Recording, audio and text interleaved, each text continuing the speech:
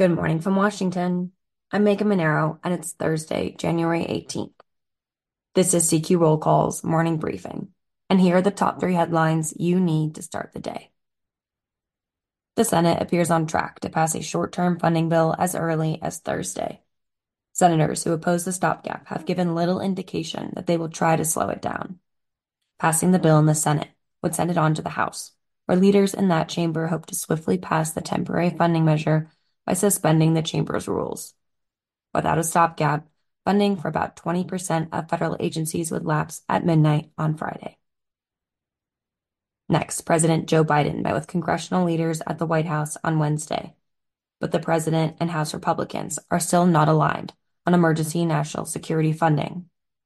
Biden is pleading with Congress for more aid for Ukraine, but the supplemental spending bill's future still hinges on a separate partisan debate Republicans are pushing that centers on how to manage a steady flow of immigrants at the U.S.-Mexico border. And finally, patients suffering from long COVID are set to testify to the Senate Health Committee on Thursday. The hearing centers on patient care for those with long COVID and how to advance research into the mystery of lingering symptoms.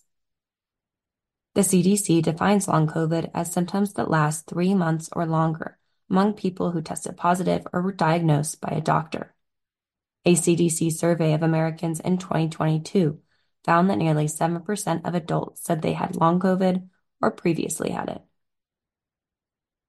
Check CQ.com throughout the day for developing policy news. And for all of us in the CQ Roll Call newsroom, I'm Megan Mineiro. Thanks for listening.